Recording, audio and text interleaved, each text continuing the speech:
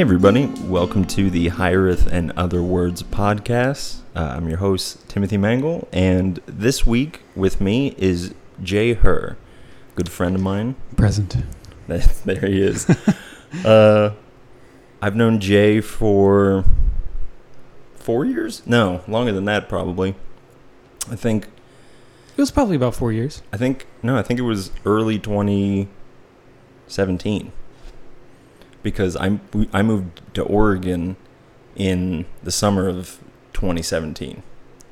Right. Yep, you're right. So, well, actually, you know what? You know what the perfect gauge is for measuring? Is Jay's wife, Blythe, was probably like 6 months pregnant. Yeah, 6 or 7 months, right around there. Because it was right around February, right? I can't remember. It was like January it was January or February because we were just about to move out of that house. All right. Yeah. Okay, so it was early 2000 and so a little over 3 years. Jay is one of the owners of Press Coffee and Books, where I am currently employed, and have been. I mean, I don't have to quantify that aspect of it, but yeah. No, and yeah, so Jay has been my boss, but more than that, he's been a really good friend and someone that, that I've spent a lot of time with, and it's been good to just have a lot of conversations, and so I'm looking forward to getting one on tape. We're using tape, like things that you tape things with. Oh, good. We're doing it. We really are. So, gosh, I'm trying to think of like a good kicking off point. Something, I mean, you probably saw it like in the title, but the topic that Jay and I want to talk about is the idea of spiritual deconstruction, of kind of being handed a tradition and then, or growing up in a certain ideology or belief system, and then what does it mean to question that, to wrestle with it, to walk away from it, whatever that would look like. If you want to introduce yourself any bit more, or you want to just what was your like spiritual upbringing like, and kind of talk about your background with that. Yeah. So I grew up in a very I always want to say typical, but nothing's truly typical. Yeah. I feel like it was just a standard evangelical Christian Republican home. Middle class. I grew up in a fairly large family. I'm second youngest out of 6. It's pretty big for like this time in history. Right. Yeah. Growing up, we were always pretty much one of the biggest families that I knew of, like all my friends.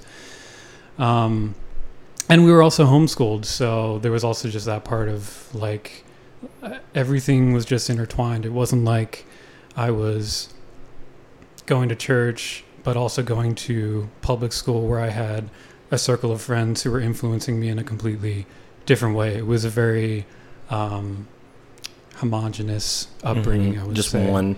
Yeah, because I know I can see that from a lot of people that I met because I didn't have that upbringing. I was raised kind of in a secular setting, minus the fact that my mom's a psychic, but it's as secular as that can be. But it wasn't a traditional religious family, right? And then when I went to church, I started noticing that there were a lot of homeschooled people who that was just like, it was literally like you're saying, it was homogenous, like it was all just one thing, like all of your fellow, because everyone was homeschooled, so like everyone that did like would have, I don't know. I mean, it's just, I don't understand it because I didn't have that world of like meet up with your friends and do virtual homework together or whatever. It's a very unique sort of thing now that I've like am fairly distanced from that whole realm, because like the church that I went to, I'd say probably about half of the people around my age were also homeschooled. Okay. Yeah. So even in like my youth group or whatever, like it was still very much that same sort of thing. Yeah. What was I'd say about 3/4, if not more, of my youth group was homeschooled. how many people? I'd say on average we'd have between like 15 and 20 kids. We were probably around the same, maybe a little more, 25 to 30, depending on, it waxed and waned, but Sure. But yeah. When the spirit was flowing, there was more, obviously. Oh, yeah. So when did you realize that you were like on a spiritual path, or like felt like you had like that this was something that like you wanted to actually take serious or participate in? I would say it was always something like church and like spiritual life was something that I took fairly seriously growing up. I was never the wild child. I don't think I ever even went through any sort of rebellious streak or anything like that. Mm-hmm. Was it a part of like the how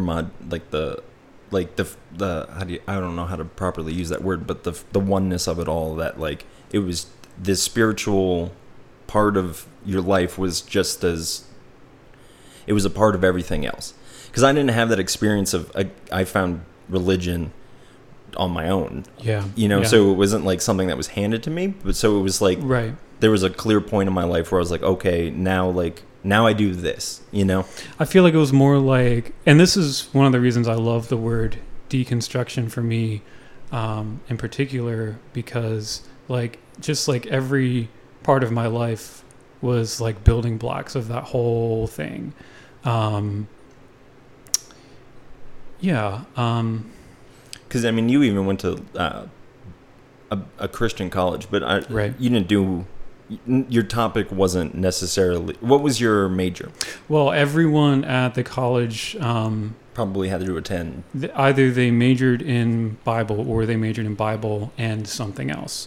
So I was double majoring in Bible, biblical studies, and music performance. Okay. Yeah. And yeah, Jay is a phenomenal musician. So whenever you can't just make a classically trained musician play for you. I can just walk around with an acoustic and do whatever. But yours is a whole like.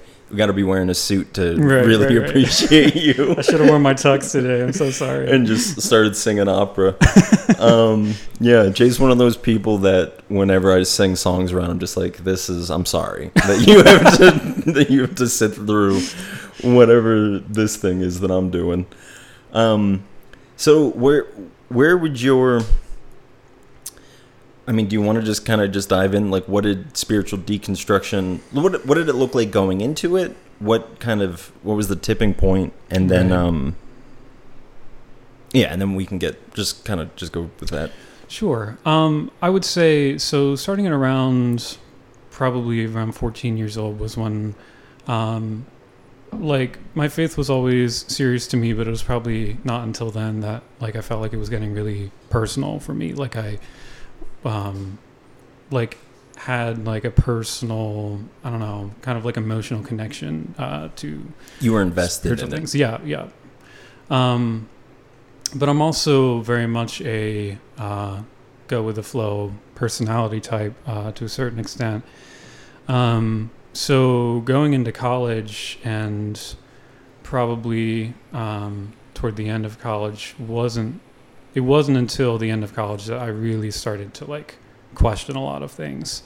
And there was always a little bit here and there, but to a certain extent, it was just like me accepting what was laid in front of me. Mm-hmm. But of course, at a Bible college, you have the whole array of the Christian faith of people who are really genuine mm-hmm. and really caring people, and people who are just consumed with the dogmatic theological side, and it's all only like a head experience for them.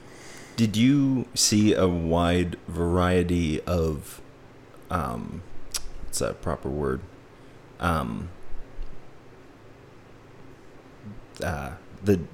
breakups in the church. Right. Like the denominations. No, that's it, denominations. Right. Did you see it like a lot of that, or was it mostly just like evangelical, Pentecostal? It was, at least for the first couple of years, it was very homogenous.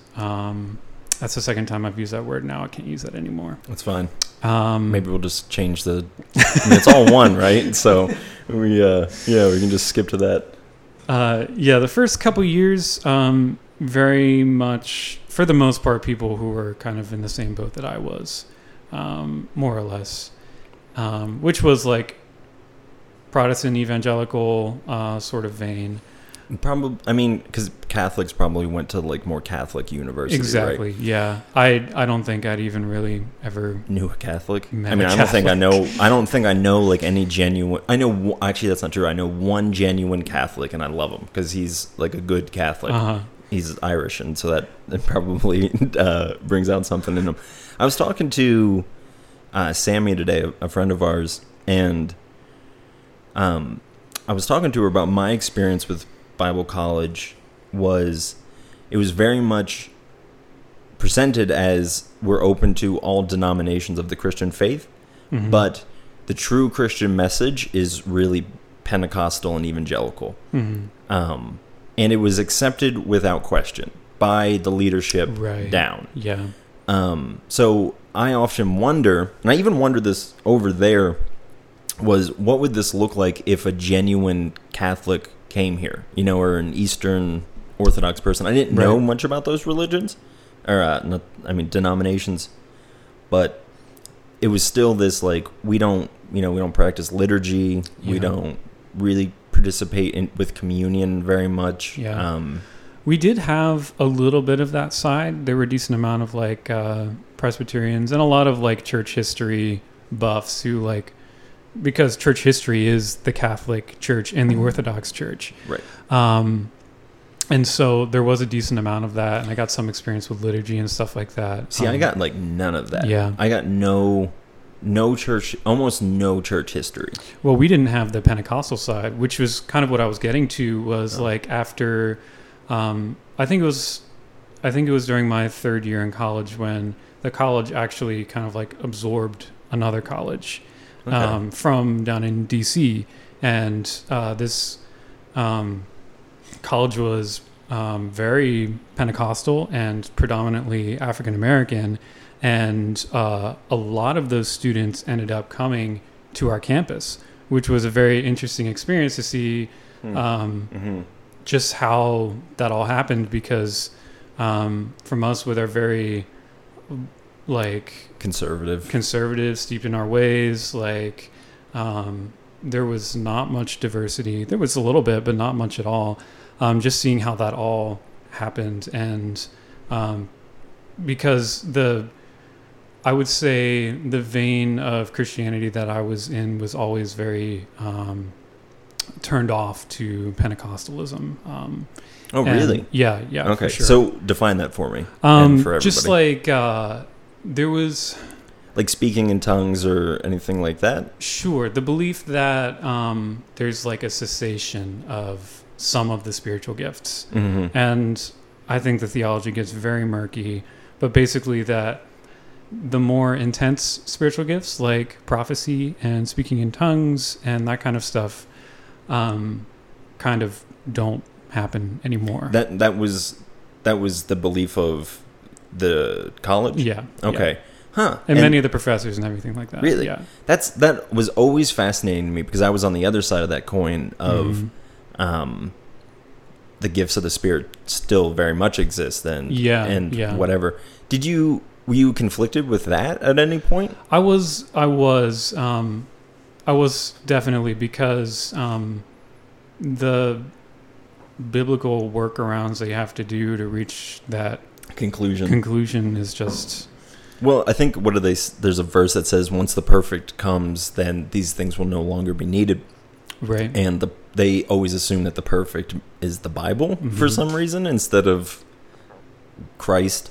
Right. And whatever that means, but anyways, yeah. So because I remember going to that was a thing of just like evangelical churches, like, oh, these ones do believe in the gifts and these ones don't. And it's like, that's another thing of like, when you're stuck in these crazy, like this religion is right.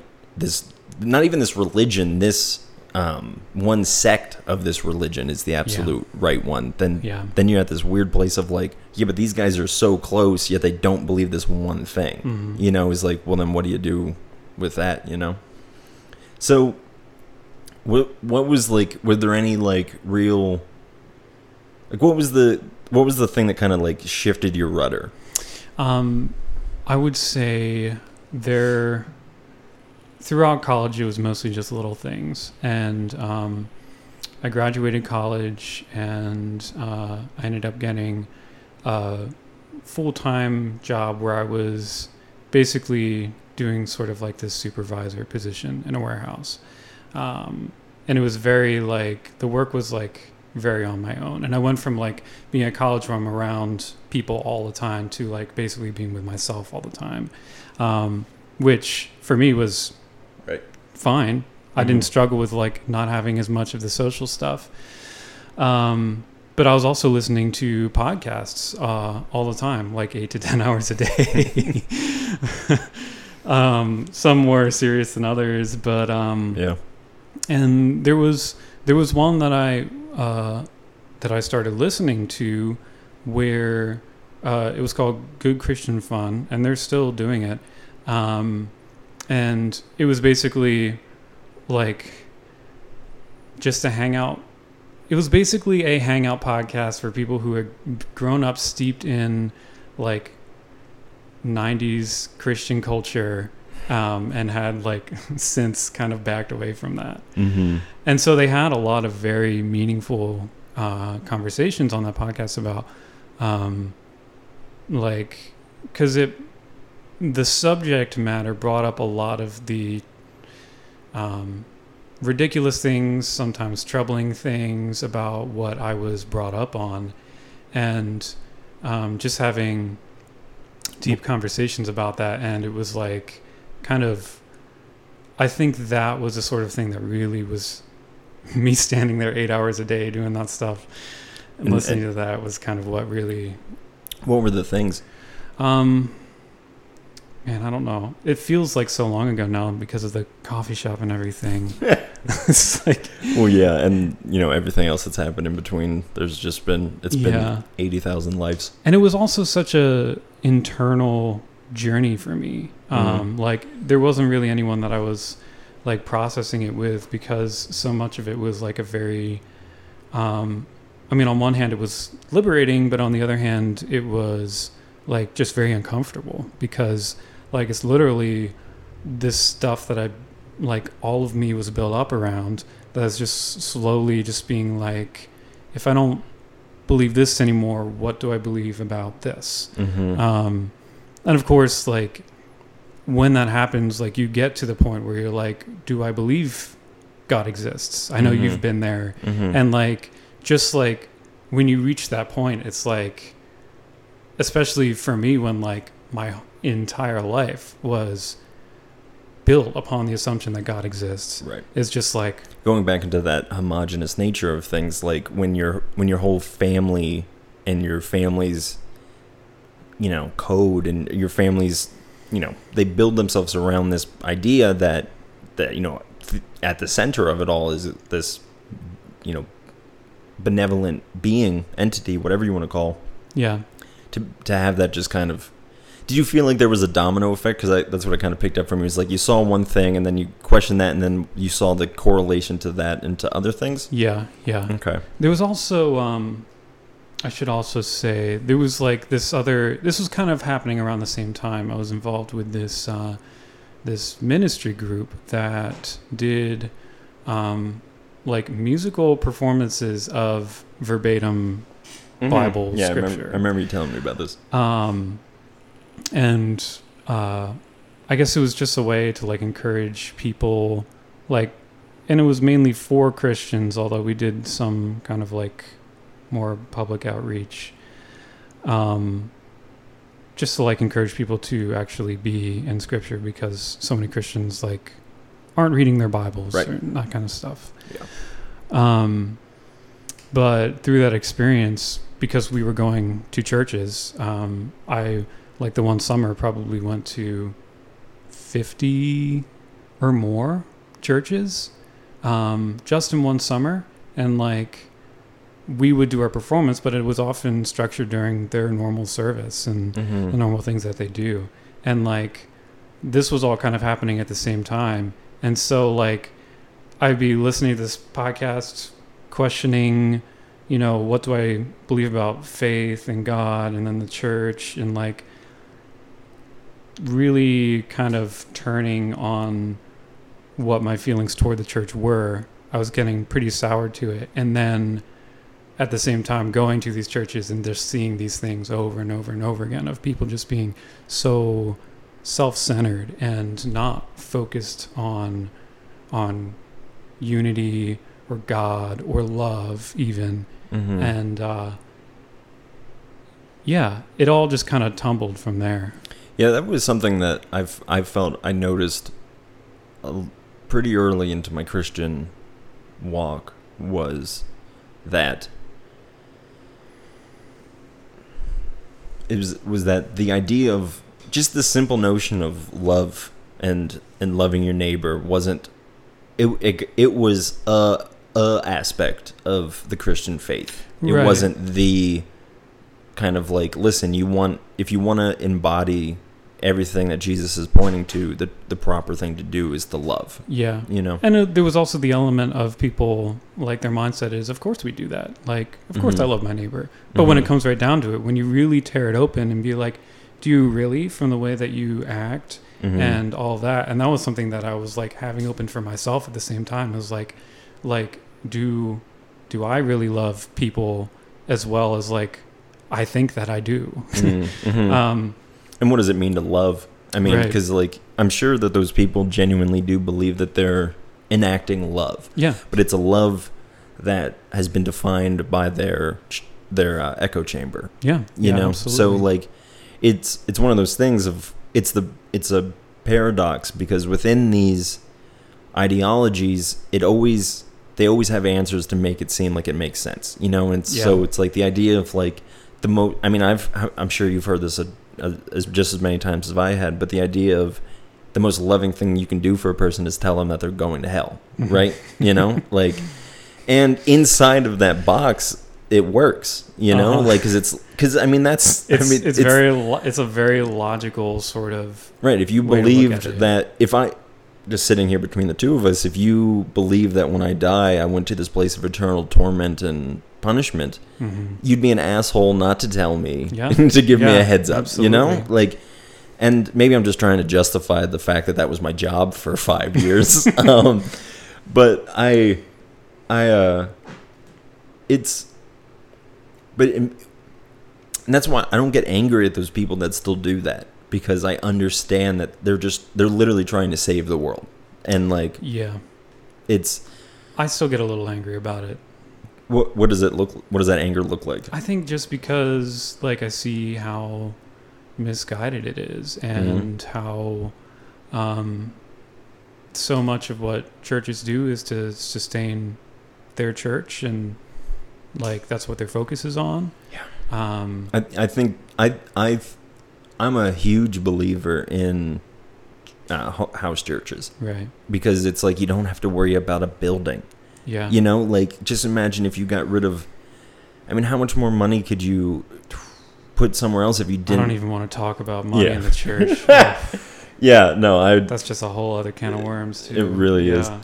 That one seemed to be a real sore spot for you. So did you have the like, is God real crisis? Yeah, absolutely. How long did that last for you? It's hard to say, because it was kind of off and on for a while. Did you? Because that's one thing I was going to ask you. Going through all of that, was going to ask you is, did you feel like there was a strain between you and, you know, we don't have to call it God, we can call it our higher selves, whatever, that there was just a disconnect there, that, because for me, when I was going through it, it felt like God was this thing that I was trying to get to or trying to comprehend, whereas prior it felt like something I was in communion with and kind of working with. Yeah, And yeah, then I can identify with that for sure. Yeah, and then, well, okay, so I'm gonna just kind of say some things that like, because for me, I think I had the two biggest things that I struggled with was, I guess, probably if you could evolution and homosexuality and all those things. Like, it was so, the science aspect was, how can you trust scientists to like tell you how a GPS works or how like water freezes and melts, but you don't trust them in these other areas? And obviously science probably isn't always, I mean, there's checks and balances in science, and that exists for a reason, right? And it continues to grow upon new information, and so we're only going to find new information, right? So obviously there's an argument to be made that's like, this is just wrong, but I don't see that to be true. I did get to this place because this was like really at like almost at peak deconstruction, but I was like still trying to save my faith. And I was reading this, I wanted to find a book that was like, listen, it's okay to be a Christian and believe in evolution. And I bought a book and I read like the first chapter and like saw that was like the argument that he was raising, and I'm like, okay, it's fine, because somebody has done the work to prove it. And that's telling of being stuck in ideology, right? Because I literally looked for someone else to give the approval that this thing existed in order for me to believe it. And that's an ideological thing. You needed someone else to kind of give you the okay to believe what I already believed. You know? Did you struggle with like those sort of things, or was your? Oh yeah, absolutely. Because you're a very smart and like intelligent person, so I'm sure that there's nothing wrong with saying that, because it's true. But I actually said to my dad today that I was both sensitive and intelligent, and like said it without like hesitance. It's a good self-love thing, man. When you like, when you can see those things about you, like, and there's people maybe like who don't like, who thinks that we're just being pompous assholes, but you should affirm the good things about yourself. I agree. But yeah, so what did like the science struggle look like? Yeah, the creation evolution was definitely a big one for me, and that was one that I didn't have a problem with the idea. Like it was more of the fact that evolution doesn't exist. Just was no. I was always fine with the idea of like, well, couldn't have God just done it this way? Like, and then man popped up and Adam and Eve and going from there. You know, it doesn't have to necessarily mean no God. He just potentially, but I do understand the correlation between, you know, Genesis and the strong belief that that's literally how it happened, as opposed to like a poetic interpretation, let's say. Yeah. And the way I grew up, it was very exclusive, where like, if you don't believe in biblical creationism, where God created the world in 7 calendar days, if you don't believe that, then whether you realize it or not, the like full realization of your beliefs will end with God not existing, because he's not necessary. There was like this fear about evolutionism, where it would like kill God. It kind of takes away the necessity of God, which I don't think it does. Right, yeah, I don't see how that's actually... Yeah, and that was something I kind of reckoned with in college, and that was something I reckoned with quietly in college. I mean, I'm already a quiet person, but like, I mean, I was even in a friend group where like I still, like, as I was kind of reckoning with these questions, still didn't really feel comfortable to kind of voice it. Like, I don't know if I would have been like rejected if I had told my friends that I think someone can be homosexual or in a homosexual relationship and like still practice Christian, be a Christian and like believe in God and be accepted by God. But like, I definitely had that fear that it might. So it was definitely something that I kind of But didn't want to talk about. How many people do you think in that circle like had those struggles?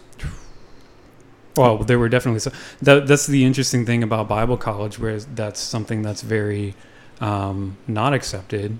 It was even in like the college constitution or whatever that, I don't know. I don't remember. I think I remember signing something About being straight? like a conduct thing where like You will act like a Christian. yeah. Okay. Again, by their definition of Exactly. what that means. Where was I? Talking about struggling with science in private. So so the interesting thing was seeing people that I did not know were gay graduate and then come out of the closet. Yep. Like they were, you know, Mm-hmm. in it with us, and we like never would have known, because obviously they felt pressured to keep that a secret. And then, you know, once they're out of that circle, they're free to, you know, to Embrace express that. themselves how Yeah. they feel the need to. And That's so sad. yeah, it came from like, it started at a place of confusion and like ended with a place of sadness of like that's the way that they had to, that they felt the need to act. Yeah, I don't want to be giving too much detail out, but I knew two people from my time in ministry that came into ministry with a history of homosexuality, and then was like, now it's straight time, and then have left that time and are both homosexual. One of them's married to a man, who they let me. They're wonderful. Tommy and David. They're phenomenal people. I'll mention them by name. They let me live with them for right after they got married in Oregon. They're huge sweethearts. I love them so much, and I miss them. But yeah, so I don't remember there ever being a time where I was like, man, I can't remember when I affirmed that it was okay to be gay and a Christian, but I just knew at some point I was like, yeah, I'm sure that's okay. Yeah. You know? And now I'm just like, yeah, God's just there for everybody, you know? Like, didn't feel the need to find some way to reconcile it. right. Yeah. Yeah, and I mean, just also like, I too didn't necessarily have a lot of those conversations, mostly because a lot of my struggles with God came from like personal feelings of abandonment from the beloved. It was, I was too bogged down by like the purity culture of it all. I felt like I didn't say that clearly. And I spent way too much of my energy and my time focusing on that, and that was my God, and that was my, you know, I heard somebody say one time that your relationship with God came down to did you or did you not masturbate today?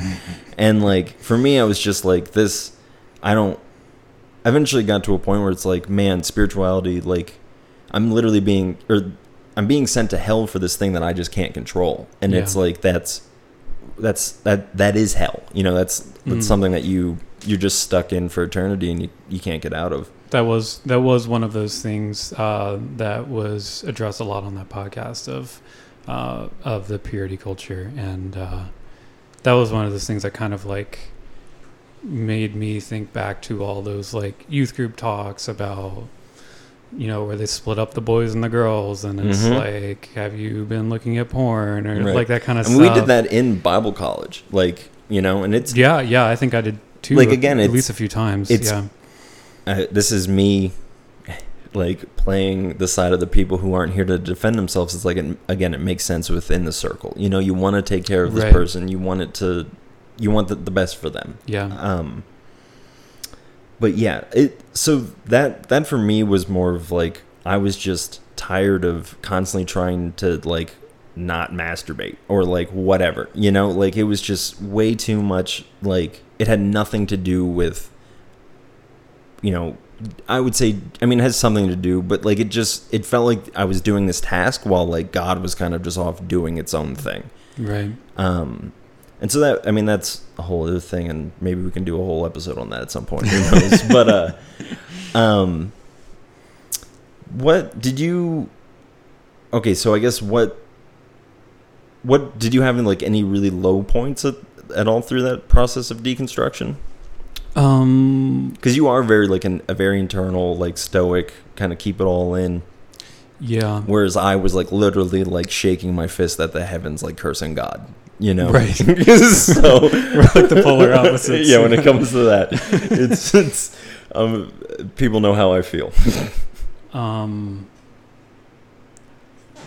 I personally don't have this sort of I don't know, maybe my church did something better than other churches, that I didn't have that innate feeling of like God is in any given moment either for me or against me. Like he's either helping me or he's turning away because of what I'm doing. Right. What do you think that is? Just good raising of an idea of what God really is, or was it? Yeah, I think there were definitely elements that were very accurate to who God is in like my church upbringing. There were definitely plenty that wasn't, but like, yeah, there were some, like there was a very big emphasis on grace. And I think that was a very good thing. And that probably why it was that way. We had grace as like the, if sin and, what's that? Like the idea of like you're saved by Jesus' sacrifice, that would be like the main meal, and then the dessert was grace, right? If that made sense. Yeah. I didn't have the whole thing is grace kind of thing, you know. It was grace is the product that you only get because Jesus died, right. Not the fact that, as Richard Rohr says, grace is intrinsic to nature. It just it's a part of the process of humans, that everyone gets to a point where grace is bestowed upon them. But I definitely did have that God is against me, like, and I think it might have had something to do with like the theology that I was given of like, because I didn't necessarily believe in you can lose your salvation, because I like lean more towards Calvinistic beliefs. Yeah. It was just that you were never saved. But again, like God is this thing to be won, right? Like like you either have it or you don't, not like this pool that we're all swimming in. Yeah. And it's just shitty. And I think that was on the other side of deconstruction. It was very much me realizing that the God that I was presented wasn't the full God that there is. It was a very like, it was a very Protestant white God, you know? Yeah.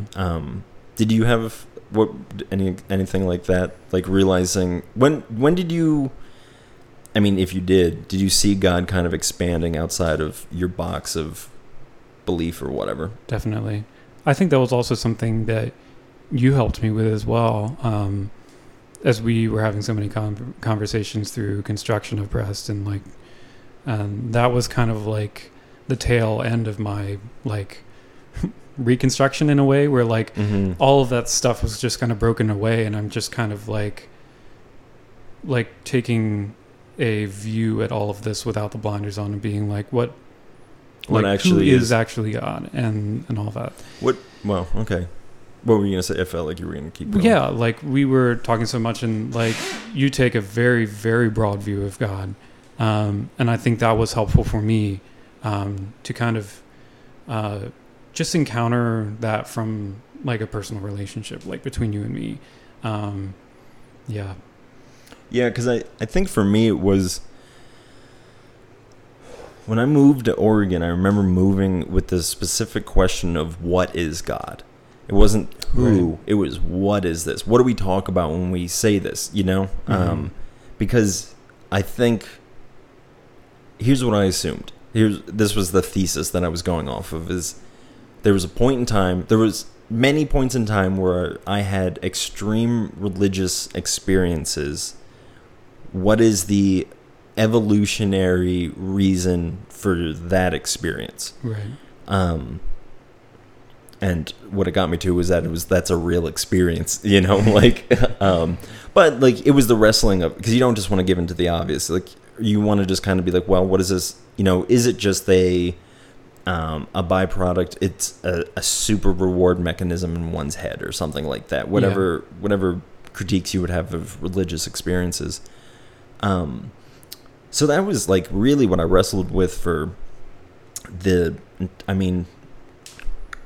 over a year, probably straight, of just like, what is God, you know? And there's a reason that he's called infinite, you know, because it's so big that it's and something I really realize is, like, when you talk about something like God, like even for people listening right now, if they hear that word, I hope that their interpretation of that isn't me saying there's this, you know, again, one religion, one true thing.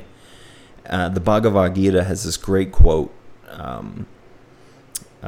It's something along the lines of like, do you see these million idols? They are all just my many faces. Mm-hmm. And I've always wanted to say that in like an argument with a Christian and just be like, listen, like, this guy is saying that the Bhagavad Gita is saying that the ultimate is made manifest in many different ways and many different faces. Like, and also that one person's understanding of a whole God, like, while it's might be a very small view of God, it's still a piece of God. Mm-hmm. Right. And like, again, you know, there's 1,000 ways. There's infinite ways to get into an infinite pool. Right. So like, it literally, I have so much, I mean, I'm sure I'll talk about this 1,000 times on this podcast, but a lot of regrets about not better understanding Taoism when I was over in Taiwan, because that was the main religion. Mm-hmm. And Tao, this is beautiful, because the word Tao is the same word so Tao is the word for Taoism. Tao means the way. So in the book of John, where it says, in the beginning was the Word, and the Word was with God, it says, in the beginning was the Tao, and the Tao was with God and was God. And like, I knew that then. And so it was more of like an evangelical or evangelistic tool to be like, listen, like, your religion's mentioned in my holy book. It was not the fact that we share a Tao, you know, we share a way. And it was still that mentality of like, no, come to the right one, instead of like, let us together soak up this beautiful thing that we're participating with. Yeah. Did you get any like pushback from anybody in your life who was like, 'cause you weren't, I would assume that you weren't as vocal about it as I was, because I just took the whole internet with multiple podcasts and stuff like that, like, to go on this journey of, whatever it is. I've never been the kind of person who would ever say controversial things.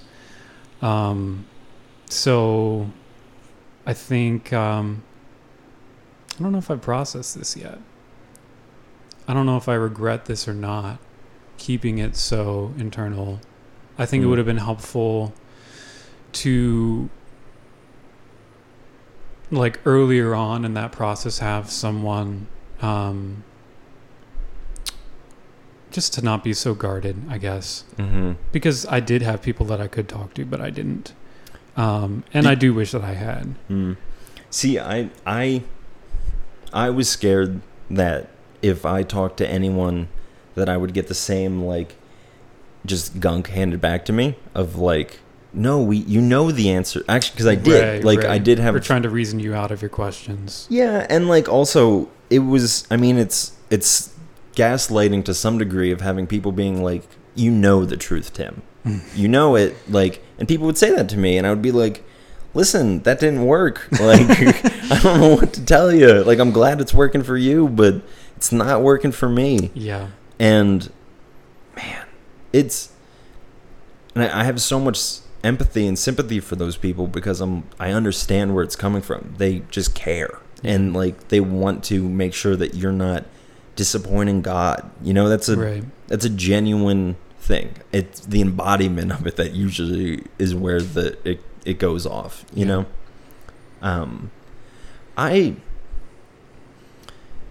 I also remember when I was overseas, towards the end of my time there, I had this, maybe, I don't know if, because I don't feel like you're not an amoral person like I would be.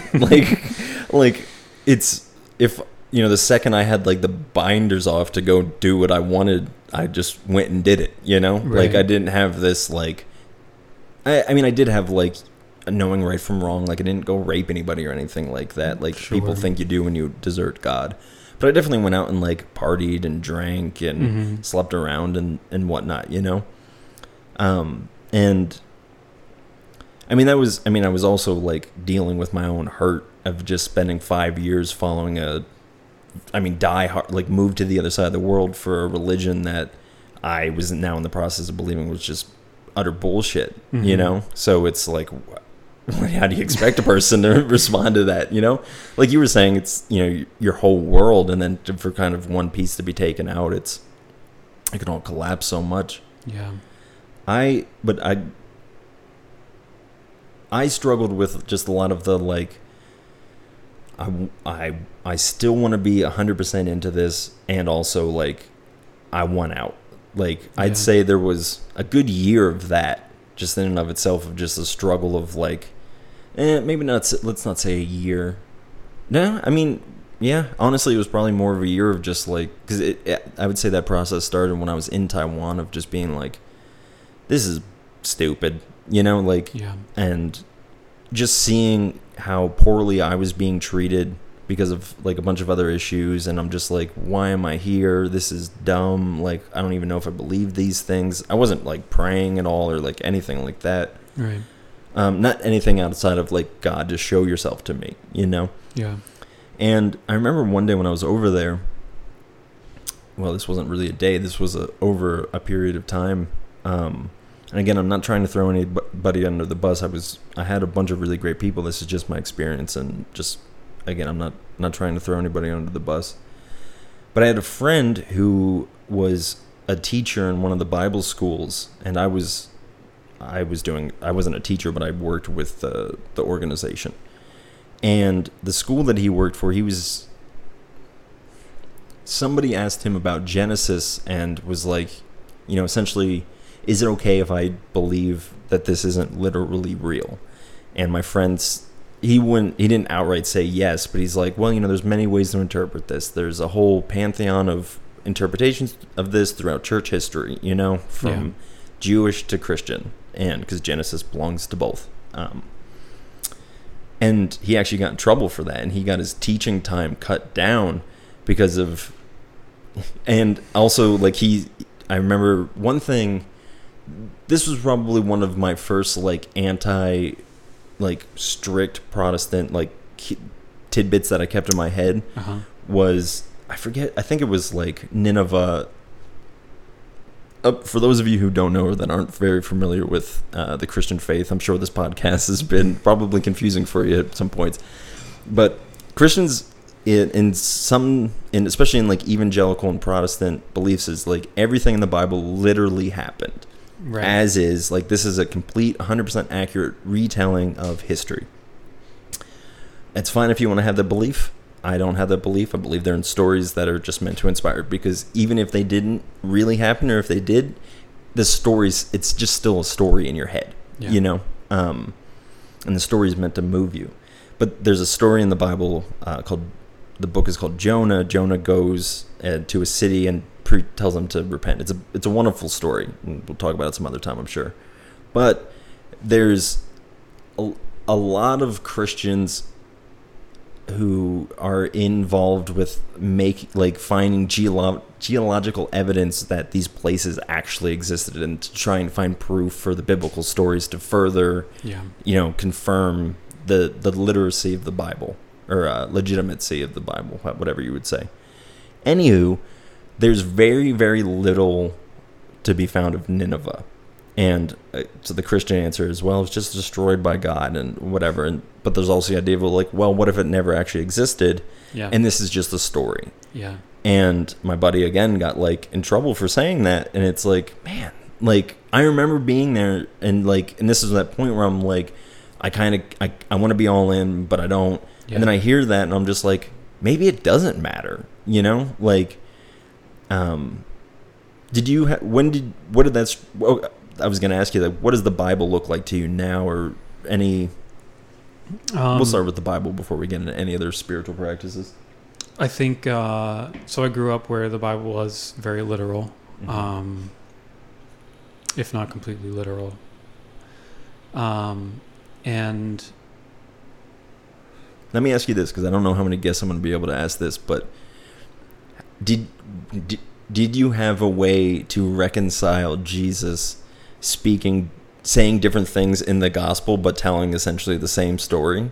Did you? Because in my head, I was just like, oh, he probably just told it multiple times. It's a teaching tidbit. Yeah. That's how I justified it in my head. Yeah, pretty much. Yeah. Yeah. Because you couldn't say like, oh, these people are just using their own words and using.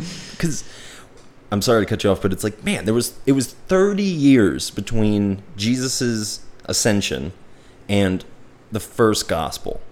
30. That's my entire life. Mm-hmm. And for you, like for my father to, at the age of 30, he's 60 now, so at the age of 30, if he had, you know, how well can he remember conversations from that time? Well, to me, all of the words in the Bible are inspired, directly inspired by The Holy Spirit. the Holy Spirit. See, when I believe that, because I believe everything's directly inspired by the Holy Spirit. So then, Yeah. haha, gotcha, Christians. But still, there's no room in that circle. There's no room for like really the author's individual voice, Right. because it's or the fact that they would have like their own. And I mean, you can even. I'm sorry, I cut you off again, but like the idea that like Paul and Peter, they went at it, you know. And it's Yeah. like, well, what did they go at it over, and like what did those conversations look like, and who was in the right, who was in the wrong, and, Right, Like, and- yeah, And also, like, I remember I had a discussion with a friend of mine. They were talking about, I think it was, what was the first creed besides the Apostles' Creed? the Nicene Creed. I think, yeah, okay. So I think when they were gathering on that, that's where they decided that Jesus was 100% God and 100% man. Up to that, it was kind of assumed that he was 100% man that had captured his divinity. Yeah, And then, my friend points out, is like, you know, where did that send church history? yeah, That we we made the man aspect of Jesus a subsect of his overarching reality and threw him up into the Trinity, instead of painting Jesus as the everyman, as my current interpretation of him is that should be the path of every person. An upward strive towards God and death and continual death and continual resurrection. Yeah. I don't think those are necessarily mutually exclusive. Mm-hmm. But yeah, it's interesting because, like, I mean, people were like, there was just violence over beliefs like that. Mm-hmm. Like the whole Spanish Inquisition, you know, is people like getting thrown in front of a church council where they can be tortured for like believing something differently than someone else, Right. which is just bonkers to me. Yeah. I mean, bonkers is probably the proper word, because John Calvin also gave the okay for someone's, like, a heretic's death. You know, he was the Paul of that, the irony of it all, you know? Yeah. And people don't know that about, you know, the founder of the Protestant religion was someone that was okay with the murdering of heretics. Or let's not say murdering, let's use, you know, justifiable word. Let's say, but there isn't a proper word for killing a person because of their beliefs, unless, you don't kill people for their beliefs, you kill people, death penalty you get for your actions. Yeah. You know, like, so if this guy's belief was like, it's okay to stab children, then yeah, you obviously want to incapacitate that person. But if they had a belief, whatever, I don't know what it was, but to have that belief, I'm sure it wasn't anything that was worth ending a man's life over. Yeah. You know, especially if you believe in a eternal conscious torment. Yeah. I mean, Joan of Arc was literally burned at the stake because she equated herself with God in front of, an important person. Yeah. The council asked her the question, and well, see, I remember one time I heard somebody talking about the person who wrote Amazing Grace, mm-hmm. and this is just me retelling a story. I don't know if this is actually like true. They were just like, yeah, that's a great poem, but eventually he lost his mind, and then he started like equating himself with God and blah blah blah blah blah blah blah, and like was just like writing the dude off. And it's like, well, like it was just such a quick. I didn't have the cognitive understanding that I do now of religions and where they come from and what they mean and stuff. So it was more of just like, or what the actual point of religion is to open you up to your divinity, Yeah. And so, you hear in that circle of like someone being like, I am God. It's just like, I mean, even now I don't like that language. For me, I don't like it. I understand when people say that, and I'm like, yeah, I understand it, but I'm also like, okay, then make anything. Yeah. you know, like you're God, but you're also a very human person, know, and I think that the beautiful thing found with Jesus is that he's both. And it's, I remember I saw this meme one time that was like, bisexual doesn't mean I'm 50% into girls and I'm 50% into men. It means I'm 100% into girls and I'm 100% into men. Mm-hmm. And that's the same thing with Jesus, is that he's 100% God. Yeah. And he's 100% man. Yeah.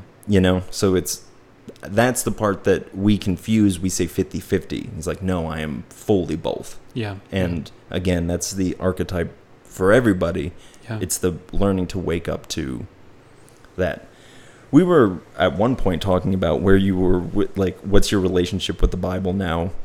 Yeah, it's interesting because there's this very like slippery slope mentality to the people who believe in like take a very literal interpretation. Yeah, I mean, people have actually used that terminology. Yeah. From like to me. Yeah, same. That's what I grew up on. It's like, if you don't take creation literally or revelation literally, like that just opens you up to like, what if you don't take the 10 Commandments literally? You're just going to go start killing people? Right. I mean, the problem is, again, that they're probably right, because it does start taking you down this path of questioning things. Yeah. See, the thing is, I think people know that path is the path. I would say that there's different levels of the subconscious, right? So there's probably a deep subconscious level of them that says that they know that they have to go through the deconstruction. They have to go through the shit and like dig through and figure this out for themselves.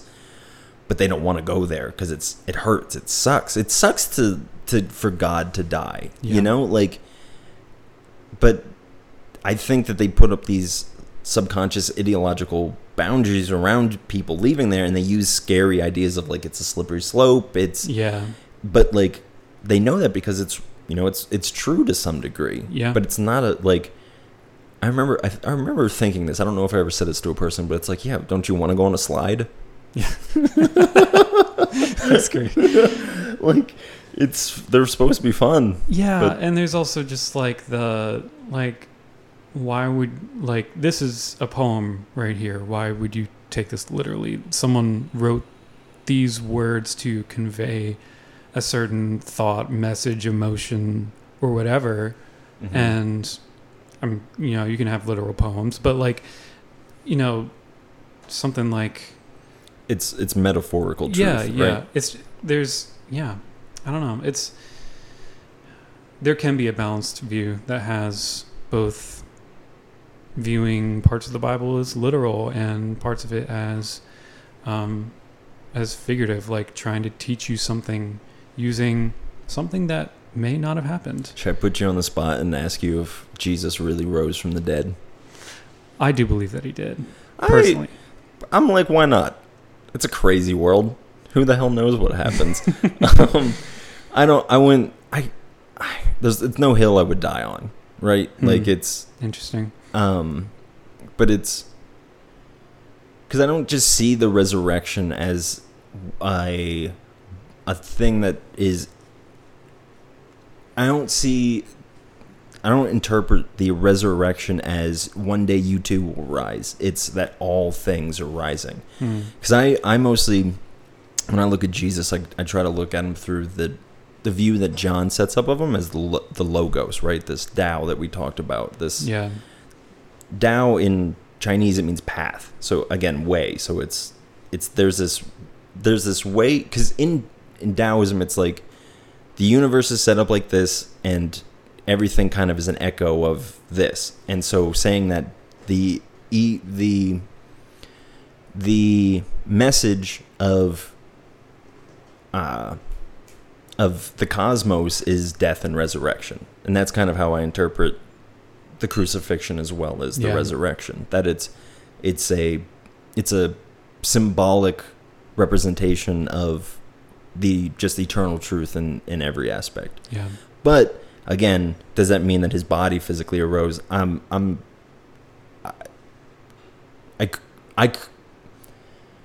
could be swayed either way, because it ultimately doesn't come down to me, because it's like, because even Paul says the body that is rose is not the same body that like you currently have.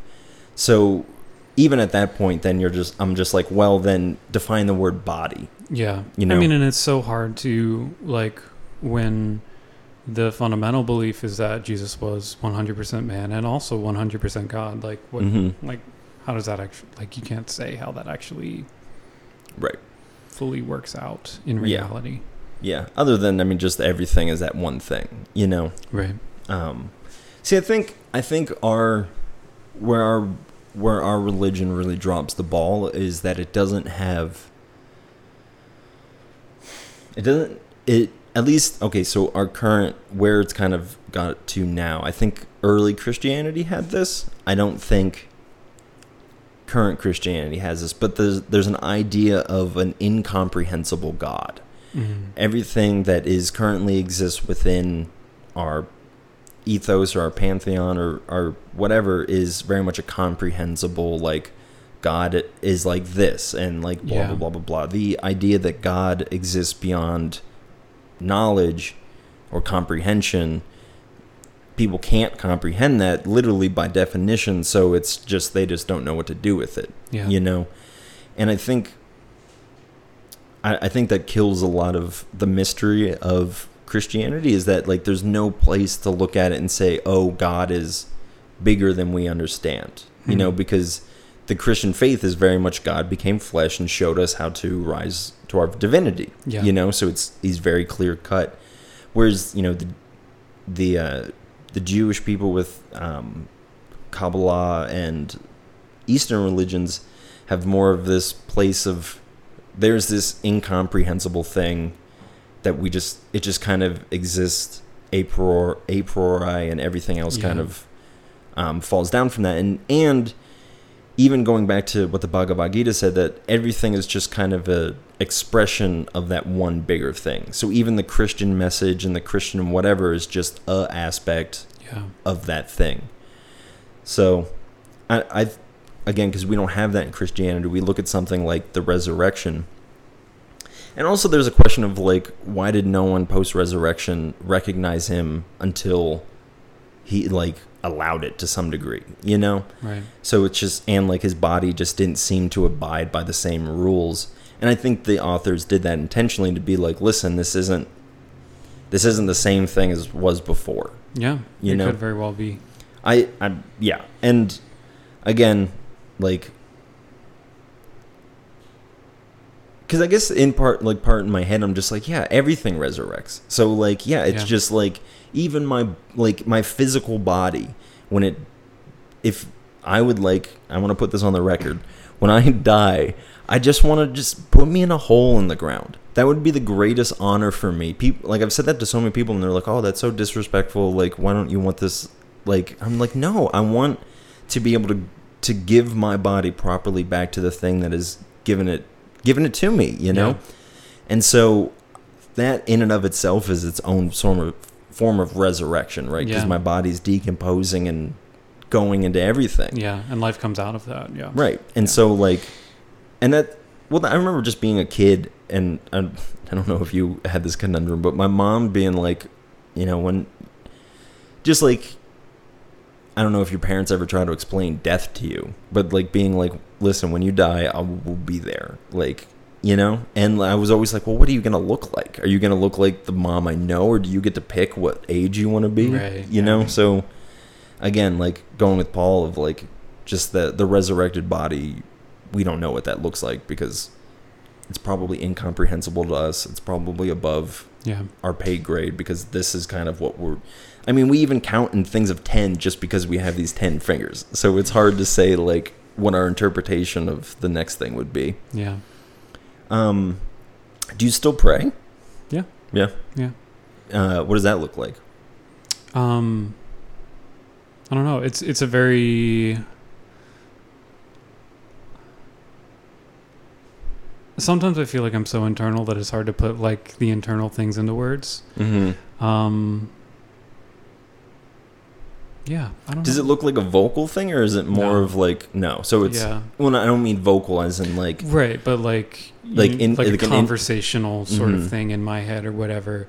Yeah, and like I'm even not much like that for thought process as well. Like I don't really talk much in my head, so like when someone asks how I'm feeling at any given moment, that's like a really hard question for me to answer because like you're not thinking about it. I'm not in a process of like in that constant process of putting that stuff into words. Well, now I'm curious, what does the internal like dialogue look like for you? Or like what is your, okay, so what does prayer look like? Go back to that.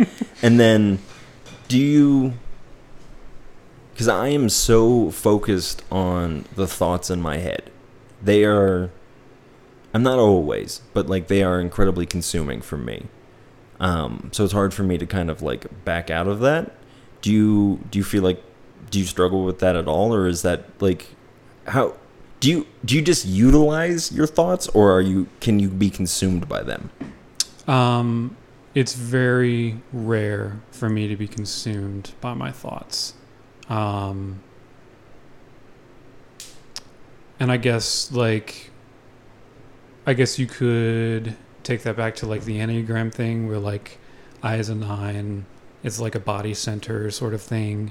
Oh, okay. And so like the way so the Enneagram, for people that don't know, is just a personality test. I mean, not just the personality test. It's a very good one. There's 9 different, it's called Enneagram. There's 9 different types, and you can have like a wing into a different personality.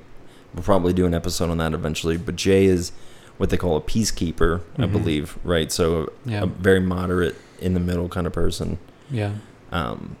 Peace, like keeping the peace. I like Enneagram because I feel like it describes me very well, and it has also helped me understand what the more unhealthy like tendencies that I have personality wise, which is more of like withdrawal for me, and what the healthy tendencies look like. So we don't need to make this a podcast about the Enneagram. So I guess for me, there's so many good books.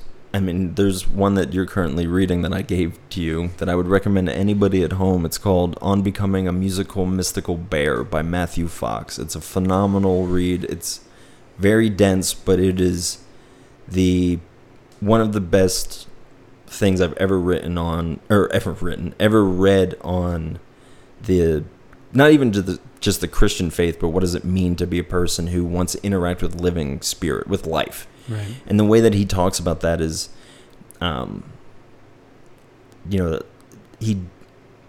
he personifies life and existence as God, and I think that that's the proper interpretation, because I am the way, the truth, the life. And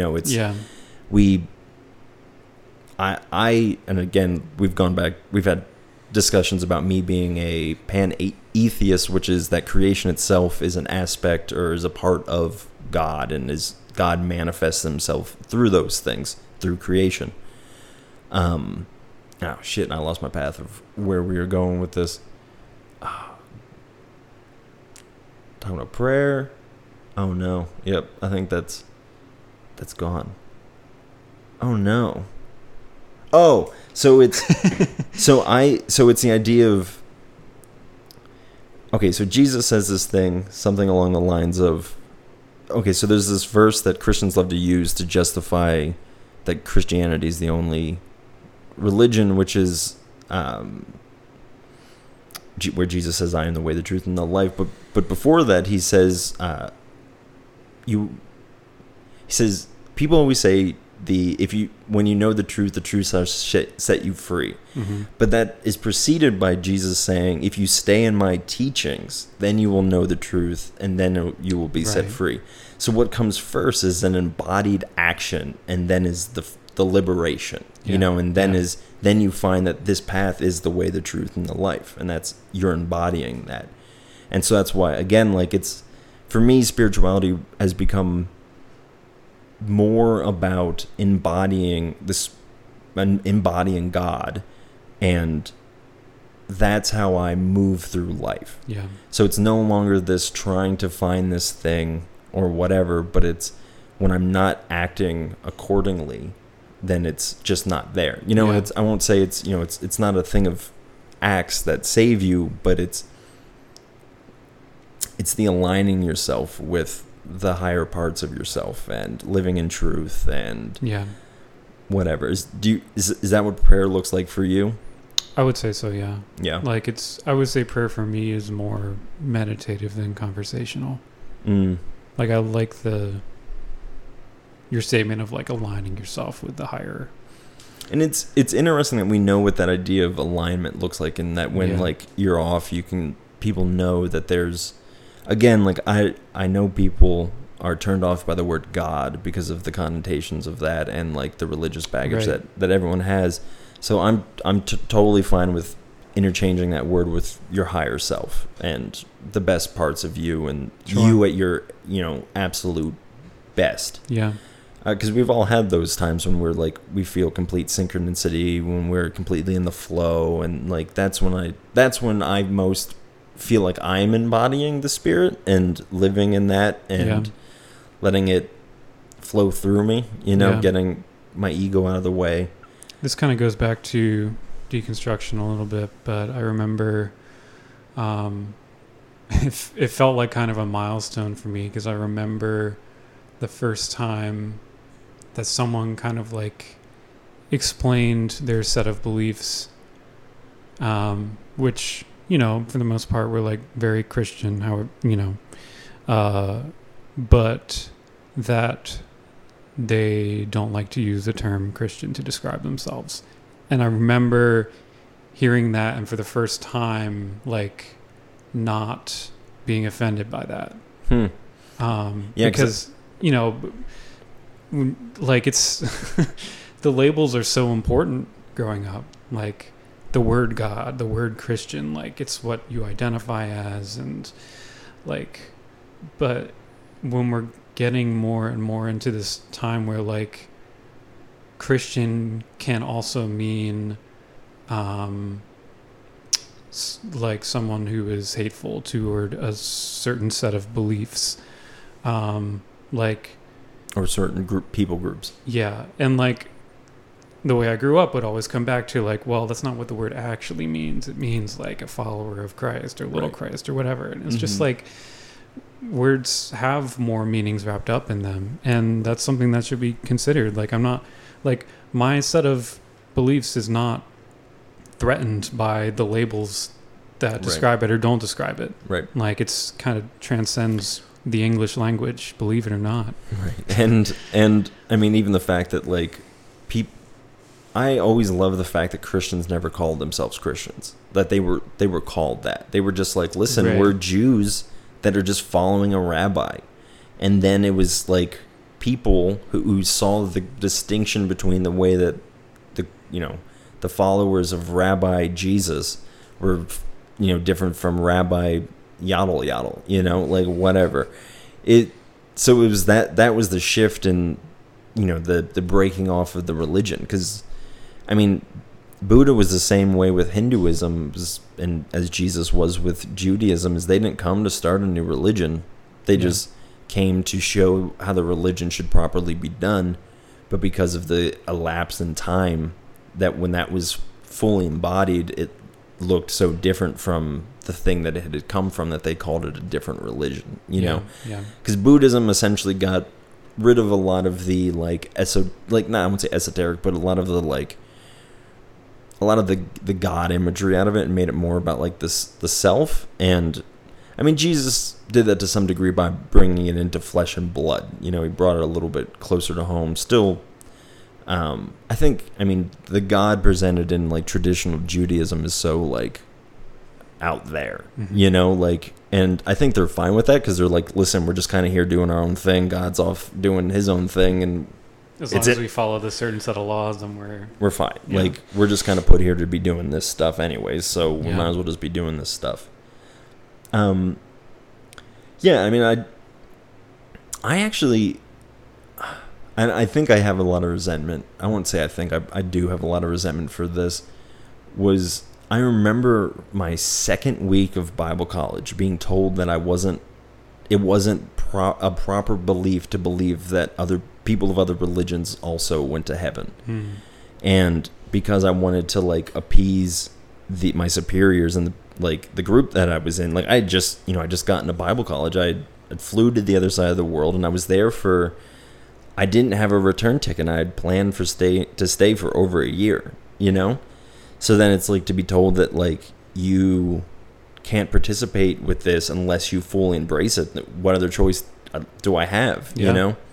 And then it pisses me off because I got back to this place of, like, oh, I fucking believed this 7 years ago, you know? And then somebody told me I couldn't. And I, you know, in my free will surrendered to that.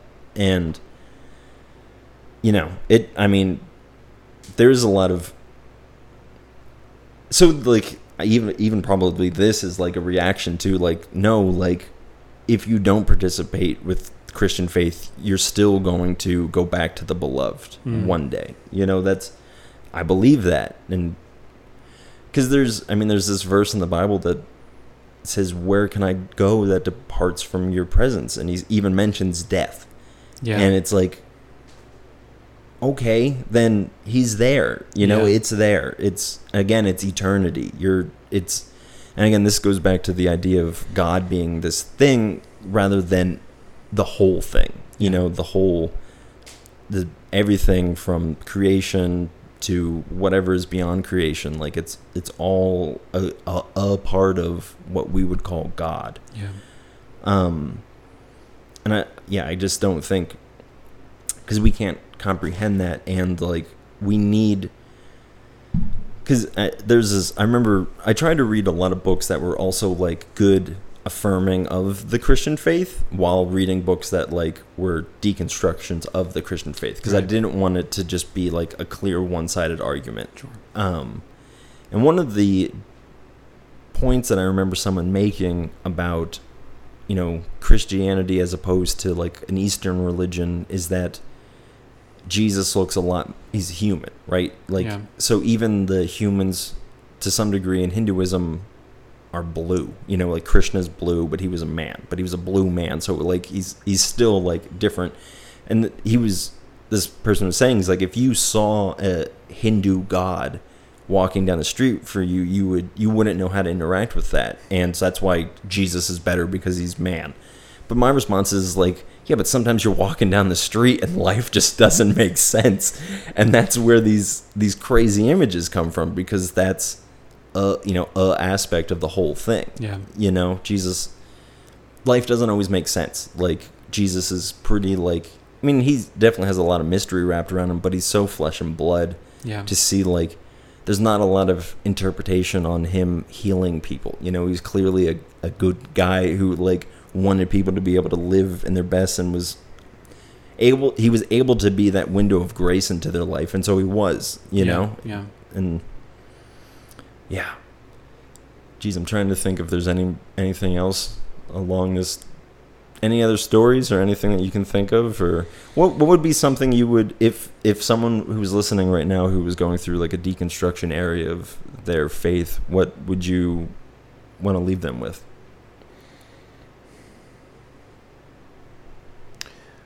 I don't know. It's challenging because so much of that is always just a personal journey.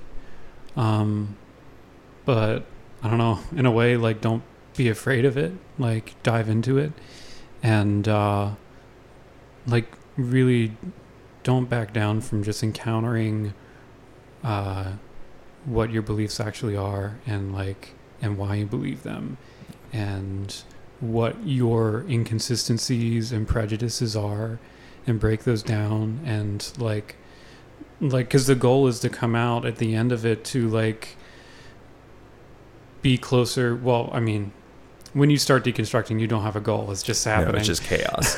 Well, I think there are like two experiences of, I think there's the more chaotic of like the rug being pulled out from underneath your feet, and there's other experiences which seems to align a little bit more with yours of like just gradual, like, oh, this doesn't make sense, but still kind of like building it back up. Yeah. I did, and I'm not trying to say that, you know, one is better or anything, but I definitely had like the rug pulled out from underneath me and just fell, you know, like, and that's where like a lot of like the anger and the resentment came from, because it was just like, it was a whole job that I had and then like pulled out from underneath me, you know? Yeah.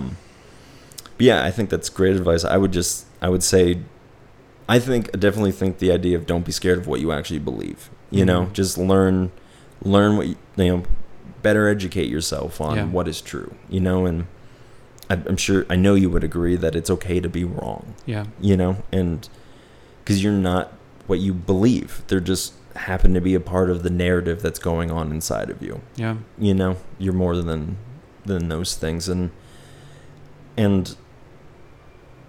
I would say also, like, find someone you trust that you can talk through it with. Yeah. Whether that be a friend or a counselor or whoever. Yeah. Because, like, yeah, I do wish that I had, because I had people that I could have. I do wish that I had kind of talked through. I think it would have not necessarily sped along the process, but I think I would have felt a lot more secure through the whole thing if I had someone going through that with me. Yeah. Yeah. Yeah. Yeah.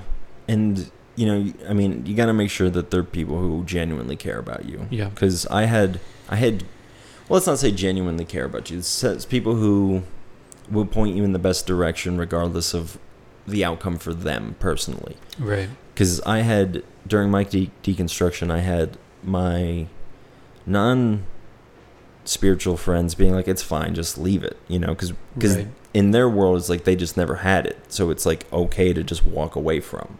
Yeah.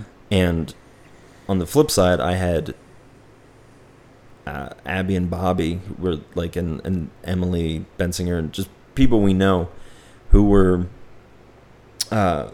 just very much just like, listen, it's okay for you to believe these things. It's okay for you to be going through them. We don't have, you know, there's no window that says if you don't believe these things by this time, then you're out. And I definitely struggled with that before, of having that feeling of like, you have to believe these things or you're gone. And then so trying to find a circle where it's like, it's okay to believe whatever you want. Yeah. And I still affirm that, like, I'm fine with people being atheists. I'm fine with people being new age, whatever it is. You know, everyone's on their own path. And I'm a firm believer of, if I was the entity born in your life, I would probably end up the exact same place that person is at. And if you were born in my shoes, you'd end up right in this chair. Yeah. So I don't have any anger or hostility towards other belief systems, because it doesn't help me, you know, to have that. So yeah, if you're going through these things, you know, there's a lot of resources out there that's really good. And just go to Preston, get some coffee, and talk to the baristas. They're all great. Yeah. I would say most of the baristas there have gone through some sort of deconstruction like this. But I like your plug there at the end for your company. Anything else? I didn't even think about plugs. Anything you want to plug? Don't you have a brewery opening? Is that going to open this year? That's a plan, yeah. Yeah. Okay, Yeah. that's awesome. Yeah, we're doing a micro brewery / brew pub here in downtown Pottsville. It's going to be off the hook. What's it called? Black Rock Brewery. I like that. Find us on Facebook, Instagram, whatever. Yeah, I'll probably link that below, wherever below is. I'll Yeah. figure it out. So that's the current project. I'm not really anywhere online consistently ever. Yeah, so. and it's not like, yeah. Again, you're not like the kind of guy that's like, this is my online presence. Right, I think right. you mostly just post silly pictures of your son. Pretty much. If you want to listen to my music, just go find some recordings of Bach or whatever. Just picture me playing piano. I don't know, whatever. Just pull up a picture. Maybe I'll put a picture of Jay playing the piano somewhere, and then you just put on Bach in the back. That's hilarious. Yeah. Wow. That's so funny. Because I guess that's true, because you're supposed to play it. Well, okay, so this is bonus content. All right, here we go. After dark. Yeah, after music questions. Can you tell, like, if it was somebody playing Beethoven's Sympathy, whatever, Sympathy, Jesus Christ, Symphony, could you tell who the composer was based on how they perform it? Well, if we're listening to Beethoven's Symphony, are you? So like, let's say, do people do people perform the same piece in different ways? Yes. Yes, absolutely. So there's generally, especially the further back you go, it becomes a little bit more rigid what the generally accepted, like, traditional interpretation of a piece is. Because there's probably not recordings, right? Right. So is that where like the initial like confusion in interpretation comes from? There's also like, I mean, there's different evidence that we have of like how, from different writings or like, markings on the original scores that weren't necessarily like technical musical markings, but like the composer wanted it, right. you know. So there's always, so it's like interpreting this crazy language that like it's like trying to interpret Old English. Yeah. Like it's like, yeah, I get this, but there's some things there that like haven't later were changed and quantified as a different thing. Yeah, and there are also like, so there are like different musical markings that mean different things in different eras. And the reason we know that is because like you can look at the teaching materials of the certain day where like this sign, the teacher actually writes out the notes of what that actually is for their student or whatever, and you can see like, oh, this is how this was played back then. And you can look at the same sign that's played today and it's played differently. Wow. But like there's always room for classical music would be dead if there wasn't room for reinterpretation. So there's always at least someone who's just kind of like reinventing the wheel. I mean, a big one was Wendy Carlos back in the 70s and 80s of like synthesizers were this new thing, and she comes out with this album that is Bach pieces played on synthesizers. How's that? It was like mind blowing. I mean, does that still stand up? I feel like it will. It does to a certain extent. It definitely sounds like 80s synthesizers. Yeah. Yeah, but 80s synthesizers. I mean, it was probably earlier than that. Actually, it was probably in the 70s or something. I'm about to tell you something that I'm almost certain you told me. Okay. This is a weird form of the telephone game. Yeah.